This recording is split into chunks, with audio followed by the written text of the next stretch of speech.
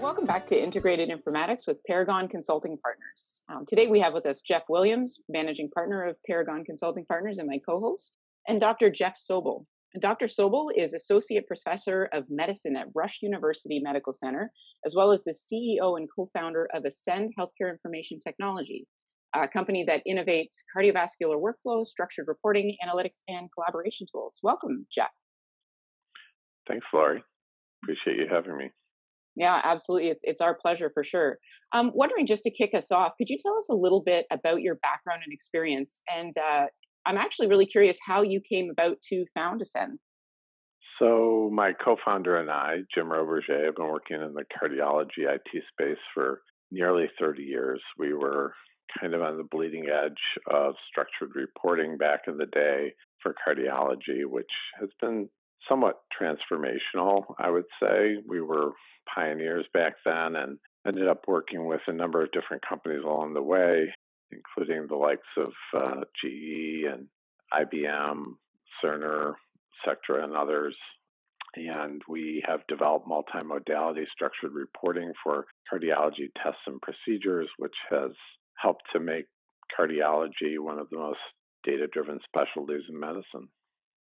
So being a practicing cardiologist and balancing that with being a tech entrepreneur, what's that like? I imagine that there's certainly pros and cons to it. Sure. Well, I think the key to, getting it right is having a good team around you. So I'm very fortunate to work with a whole team of people who are great at what they do, including my co-founder, Jim Roberger, who's our CTO, and a whole collection of really excellent informaticists and engineers and people in other parts of the business. And it's really that ability to work as a team and delegate authority that makes it work. And one of the hot topics today, for a very good reason, is what's going on in terms of, obviously, the pandemic. And I imagine that you have felt those changes very profusely on both sides of the spectrum, both from a clinical perspective as well as within your own business and organization. But one of the topics I really wanted to dig in with you today specifically was your work around collaboration. Again, looking through a clinical lens and looking through yourself as an IT or tech entrepreneur, and just the importance of collaboration, specifically in cardiology, but also how you've really seen that shift in recent times due to the impact that the pandemic has had on us. So really, a lot of my interest in collaboration has predated the pandemic and only been accelerated by the pandemic. But in my administrative capacity at Rush, spent a lot of time in quality. So I'm actually the vice chair for cardiovascular quality within our group. And I've spent a lot of time doing things like running M&M morbidity and mortality conferences where we do case reviews of sentinel events and other types of things that happen in the hospital that alert us to the potential to do things maybe a little differently or to look at cases where we might have had different outcomes under different circumstances. And really my number one takeaway from those activities, which I don't really think I'm alone in, is that many of the cases that you look back on and decide that you may have been able to do something differently revolve around communication and collaboration. So often where we find that we could have made a different decision or might have gone in a different direction in a particular case, it comes down to the people with the right knowledge and the right experience talking or communicating or collaborating in person about the decision-making process for a particular patient. So that was been the spark for my interest in collaboration, and COVID has only accelerated that, of course, because now we have issues of accessibility within the hospital, accessibility to patients. The ability to convene lots of people in one place is obviously very much impaired by the issue of COVID transmissibility. So it's been quite a big challenge, as everybody knows, in terms of working with patients on a daily basis and also interacting with families, allowing families to have any interaction with their loved ones who may be sick with COVID. But it's also had an impact on how physicians and other healthcare professionals do their work and are able to come together even on a minute-by-minute basis in terms of the care of patients.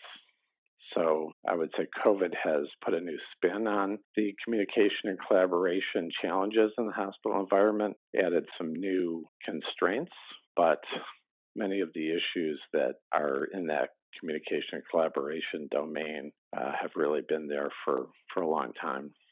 So you're mentioning the issues that exist sort of in the collaboration and communication, whenever there might be a decision one way or the other that you might have made differently. What are specifically some of those barriers to really driving that effective communication in the, cardiovascular world?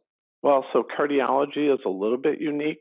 It shares many of the same challenges of the rest of healthcare, but it has some unique aspects to it. I would say the uniqueness of cardiology is that we are very heavily an image-based modality and a procedural modality, and at the same time, we're very hands-on and we roll up our sleeves and are caring for patients minute to minute in the hospital environment or in the outpatient environment. And so our activities run the gamut from critical care medicine to procedural medicine, including very advanced and technically challenging and often high risk or sometimes high risk procedures, to ambulatory outpatient, management and just image review and interpretation like echocardiography or nuclear cardiology. So we have an extremely broad spectrum of activities that we're engaged in, and that means we have to be able to collaborate amongst ourselves between the various cardiology subspecialties and with our colleagues in surgery, for instance, as well as other colleagues throughout the hospital environment. So we have a lot of communication and collaboration challenges. I think they're not completely different than what you might see in a surgical environment or in another intensive care environment or hospitalist environment, but they are somewhat unique because as cardiologists, we're dealing with this full spectrum of patient care activities. Yeah, for sure. And I know in cardiology, as you've mentioned, there's a lot of different care providers involved, lots and lots of different procedures, and even the imaging modalities and the information points themselves are so diverse, which really introduces a lot more challenges than other traditional specialties might encounter in communication and collaboration. And I'm just, so I'm wondering, getting all of that information together and being able to communicate with those care providers in a way that's going to support sort of that timely coordination of care really is going to require, I'm assuming, sort of a comprehensive set of tools and things to make that possible. If you had a perfect blue ocean, what would that look like to you?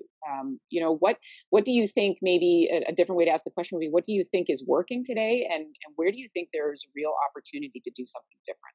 So I think a number of things are working today. Healthcare has really taken on to secure texting.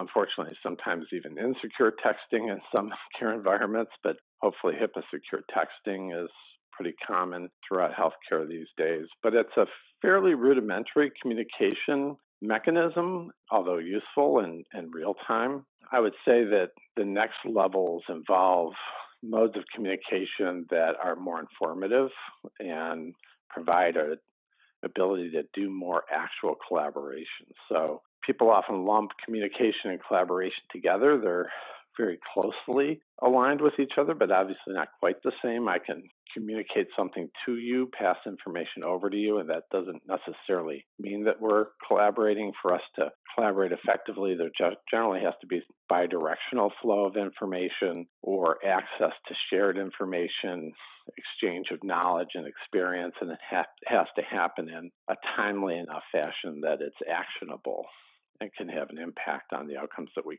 care about. And so we're kind of moving towards those additional forms of remote interaction that can facilitate true collaboration. That includes, obviously, real-time voice communication and also things like video. I think video is quite a bit different than what you would really want from a typical kind of commercial Zoom system or WebEx. Those video sessions tend to be more, I think, social in nature in terms of being able to see people as you're talking to them, which is not without some advantages, but I don't think is necessarily at the heart of what we need for healthcare, in particular in cardiology. So in addition to just video, I think the next level is going to be telepresence, which in essence allows a provider to be remote from a particular situation, but yet be immersed in that situation as deeply as possible in order to be a productive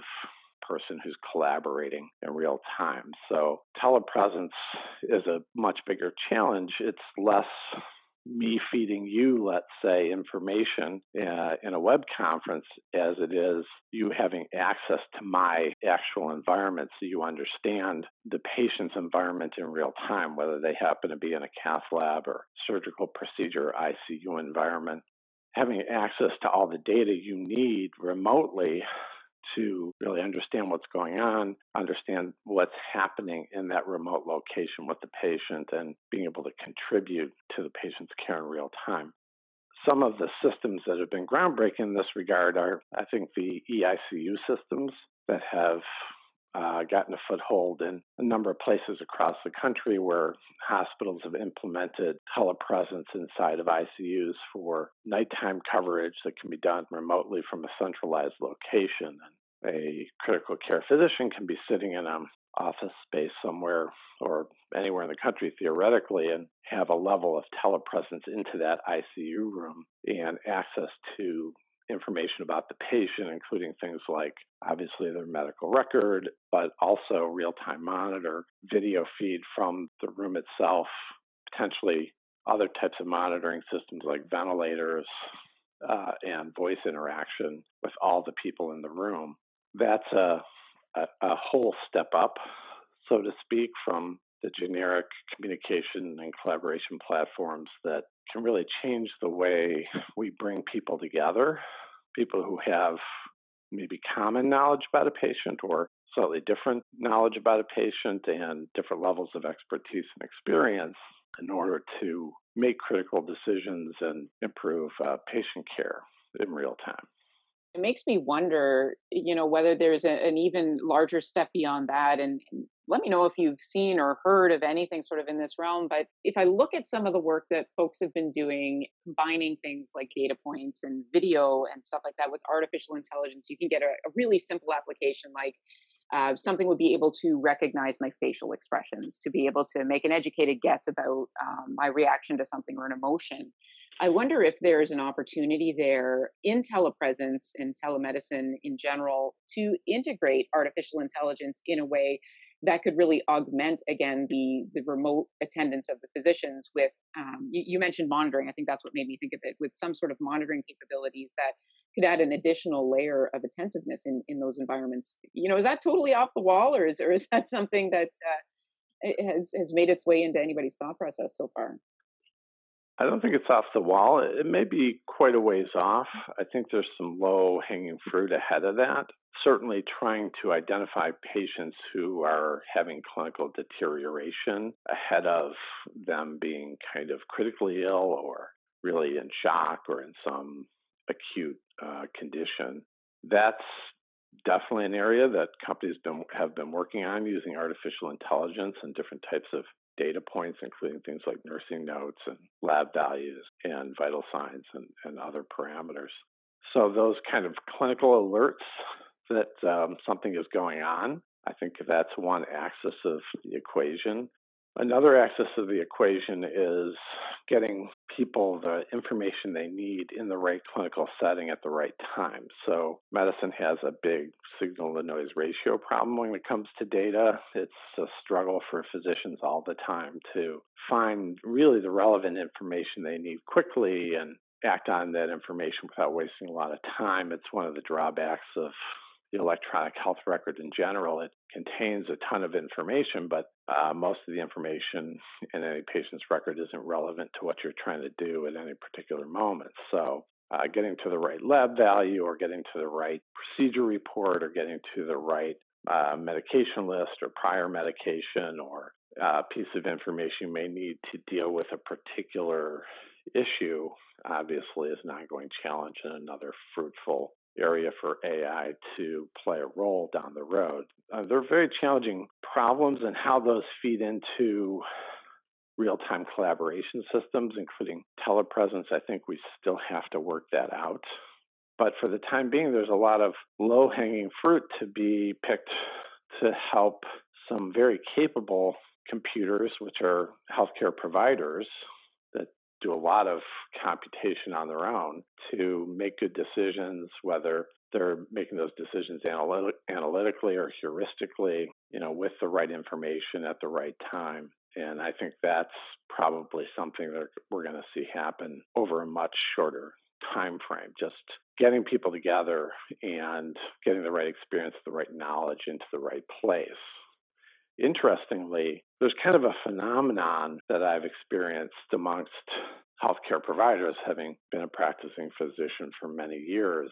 A lot of what we do is curbside each other. I think that's pretty common knowledge. The doctors may be pondering a decision they have to make or thinking about a case, and they'll often pull one of their colleagues aside. A lot of times this happens kind of serendipitously. You're walking down the hallway, you see somebody who you think might help you, or actually know something about a patient and you want to get their opinion. And there's a very strong 2 heads or 3 heads are better than one phenomenon in healthcare. It's really always amazed me how when you're struggling with a problem that you have with a patient, almost every physician, I think, knows intuitively that one of the best things you can do is just talk for a few minutes to somebody else. And of course, there's a lot of shorthand that goes on here in terms of experienced physicians being able to exchange very, very small and targeted amounts of information that still allow their colleagues to provide useful feedback or advice.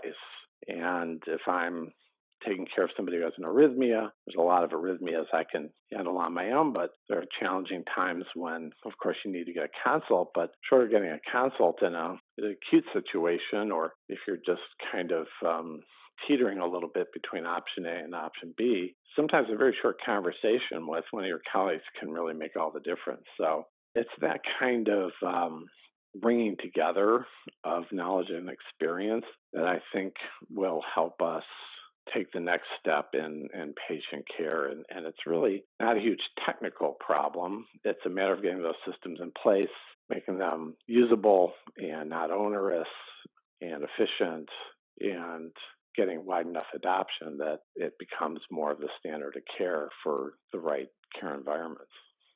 Yeah, and you hit on something there. You're talking about the right information to the right person at the right time, which is certainly a collection of buzzwords that we hear a lot in our industry, and definitely in the realm of cardiology with all of the different data points that we have. I imagine that becomes all the more important.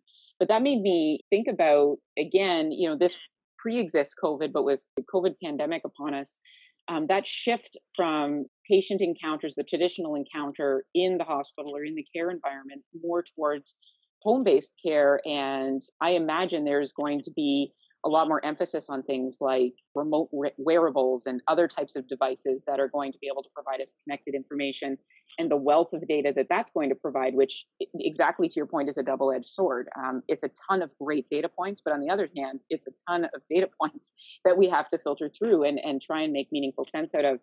The best example I have from the recent past was the release of the Apple Watch with the ECG feature, which was met with some resistance, as I saw from the medical community, because it's great that we have this capability, but feeding that type of information directly to a care provider obviously is not going to be feasible for them to be able to interpret that. So, what are you seeing sort of in your areas, either before the pandemic or after the pandemic, in terms of integrating this type of information into the health record? And are there ways that we can actually extract meaningful information out of that today, or is that still sort of a forward-looking use case? Yeah, I think we're making progress. To me, the inpatient hospital setting and the outpatient ambulatory environment are just two different beasts.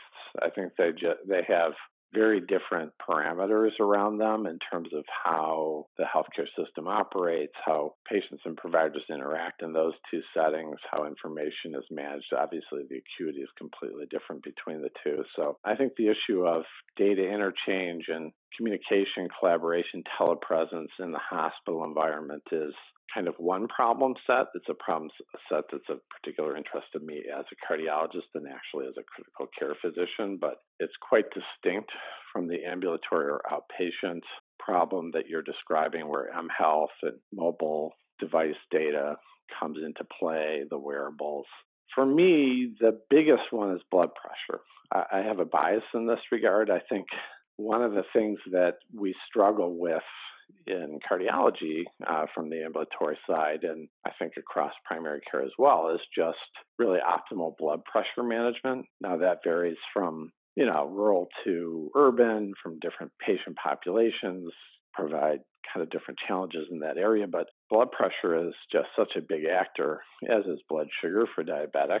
That those two data points, really getting a handle on people's blood pressure in the ambulatory environment and getting a hold of their blood sugar, in my experience, turn out to be some of the biggest variables. The arrhythmia stuff gets the spotlight. It's kind of the sexy Apple Watch diagnosed grandma with atrial fibrillation and helped us prevent a stroke scenario. And I think arrhythmia detection may be a small slice of what we can gain here, but I'm much more interested in having good blood sugar and blood pressure data, particularly in the cardiology area, and getting people to be able to use automated blood pressure machines the right way, record their numbers or have them recorded. The big barriers there aren't so much technology anymore. You can go out and buy a very high quality automated blood pressure cuff for $25, $35 just about anywhere. The problem is, number one, compliance, people actually remembering to do it. And number two, kind of transmitting the data. So if you go ahead and, get your blood pressure on a regular basis, but you're not sending it to your doctor, it's not doing a lot of good. So I think that's some of the low-hanging fruit in terms of the biometrics that we'd want in the outpatient environment. I'm a little less convinced that the arrhythmia detection or heart rate monitoring is going to have a big impact for many patients, but I do think the activity monitors that kind of encourage people to be more active are useful. The counting your steps, reminding people to get up and be active, I'm all for that. And I think those aspects of the smartwatch technology are going to hopefully have a positive impact over time. So, how are you seeing the role of IT evolving and collaborating more deeply with the biomed side of things to help make these things possible? So that's a great question. I really think it comes down to hospital priorities. And some of this is driven by having specific champions within parts of the hospital environment who want to change their practice. So for instance, in radiology, I think the more forward-thinking radiology groups are really very concerned about making the radiologist part of the healthcare team, interacting with the point of care providers over imaging studies in the hospital environment. In particular, teleradiology at night, of course, has been there for reading studies, but now the excitement is more around how do you get the radiologist to be part of the healthcare team. And I've even heard of some programs that are either thinking about or maybe have implemented having radiologists or radiology fellows rounding in ICUs and such, which I think would be a huge step forward just to bring the radiologist into the healthcare team, even with remote technology. So if there's a radiology group that is invested in and committed to doing that, then they can go to the hospital, get the buy-in from administration, from IT, and from biomed. So in order to get anything done practically on a medium to large scale, you need the clinical buy-in, you need the administrative buy-in, IT, and depending on what you're trying to accomplish, biomed.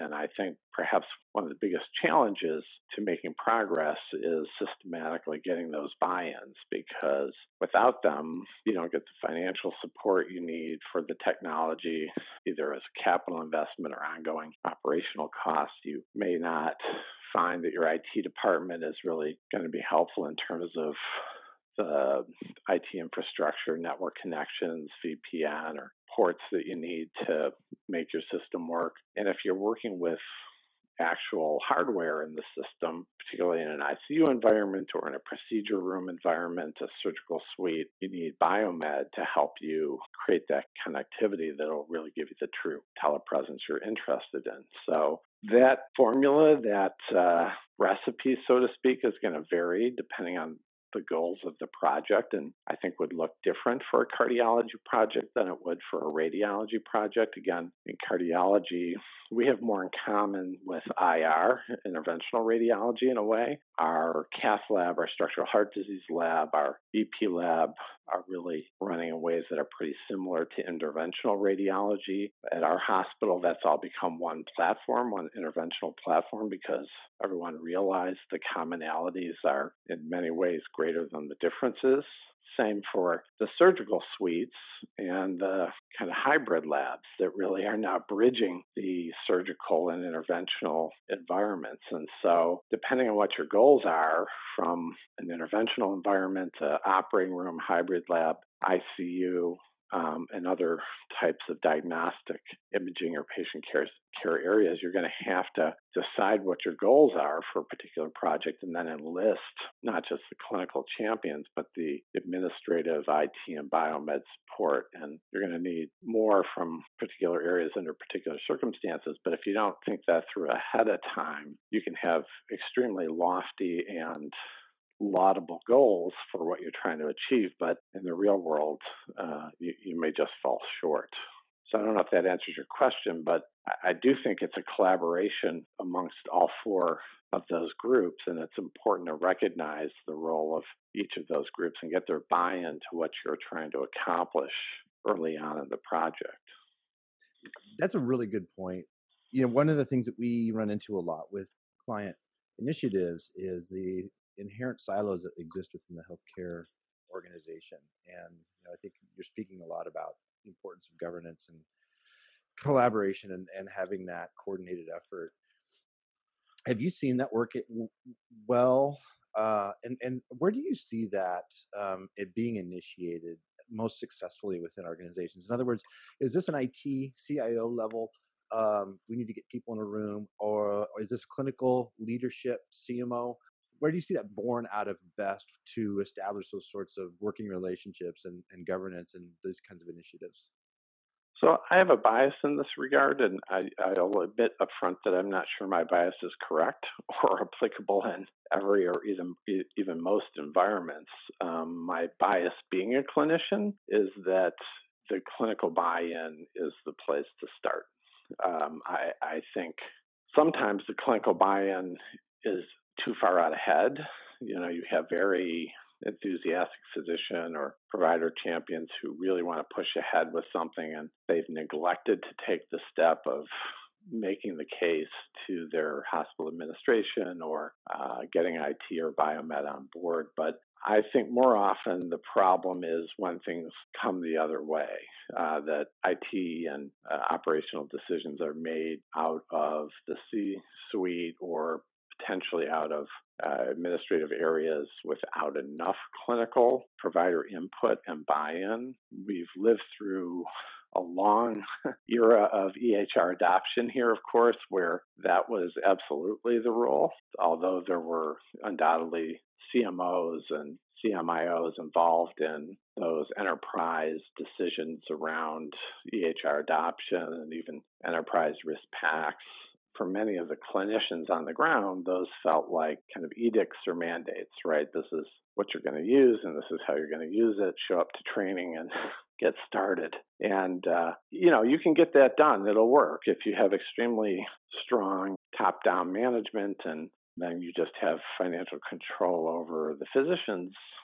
Obviously, that can be made to work. But I think when it comes to the communication collaboration space, the return on investment is a little bit different. It really hails around physician productivity. It hails around managing some of the high-risk patients that tend to become the high-cost outliers for the hospital. And those do exist, particularly south of the border here in the DRG setting, of course, where patients who have bad outcomes can really not just be bad outcomes from a patient and family and personal perspective, which is bad enough, but also can really impair the financial performance of the service line and or the organization. So we're not very good at measuring those ROIs, unfortunately. And so because of that, we don't really measure some of those financial impacts very well,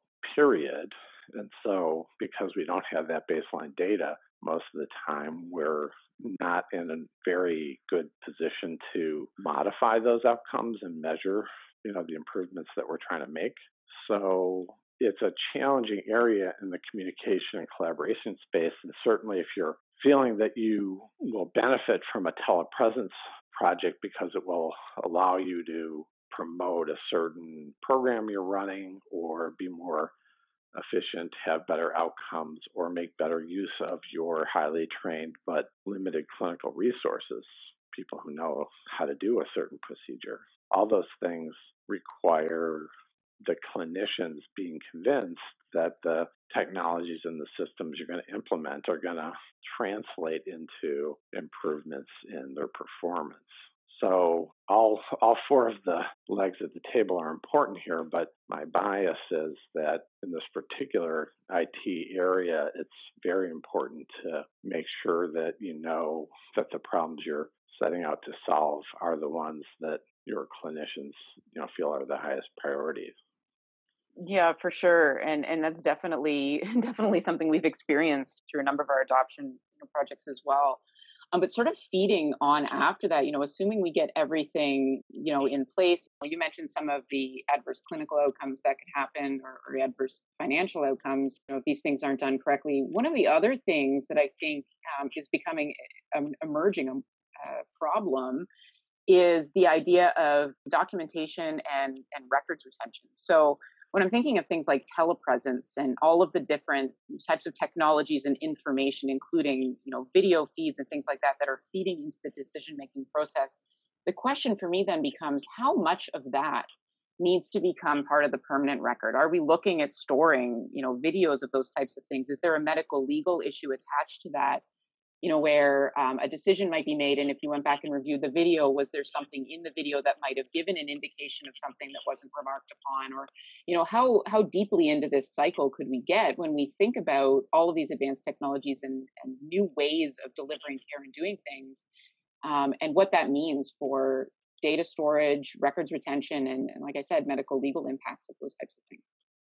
Yeah, it's a fascinating topic. And what we found is that there is not a one-size-fits-all to this question. The onus ends up being on the organization to really develop its documentation and records retention policies and try and decide how things like secure texting or even video encounters or telepresence would fit into those kinds of record retention and documentation policies and procedures. So there's a lot of things that don't get recorded, right? If I call one of my colleagues on the phone or if I stop in the hallway and I have a conversation with them about a patient, sometimes under some certain circumstances, there'll be a note written in the chart to memorialize the decision-making process or a conversation. But a lot of times those things happen in the course of daily practice and aren't necessarily committed to the clinical record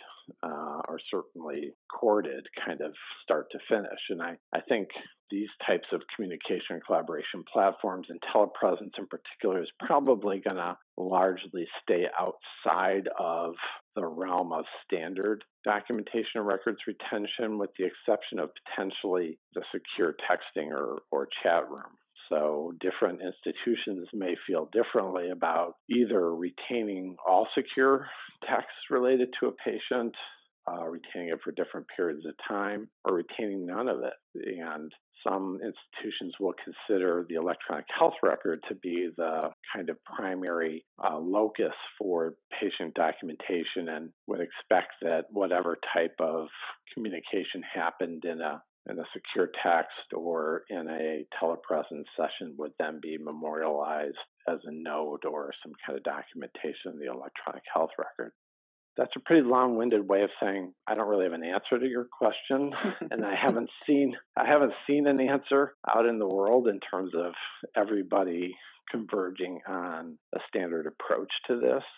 But in my view of it is the most important thing is that the organization thinks it through, comes up with a rational and defensible policy, makes that known to the people using the system, and that people use it that way. And under those circumstances, I think, people will be in pretty good shape. We're coming up on the close of our time, so I just wanted to ask you, for one closing thought. We spent a lot of time talking about collaboration and telepresence and things like that, and I know this has been a topic near and dear to your heart for a while. Or what do you think the future of these technologies and these workflows is going to be?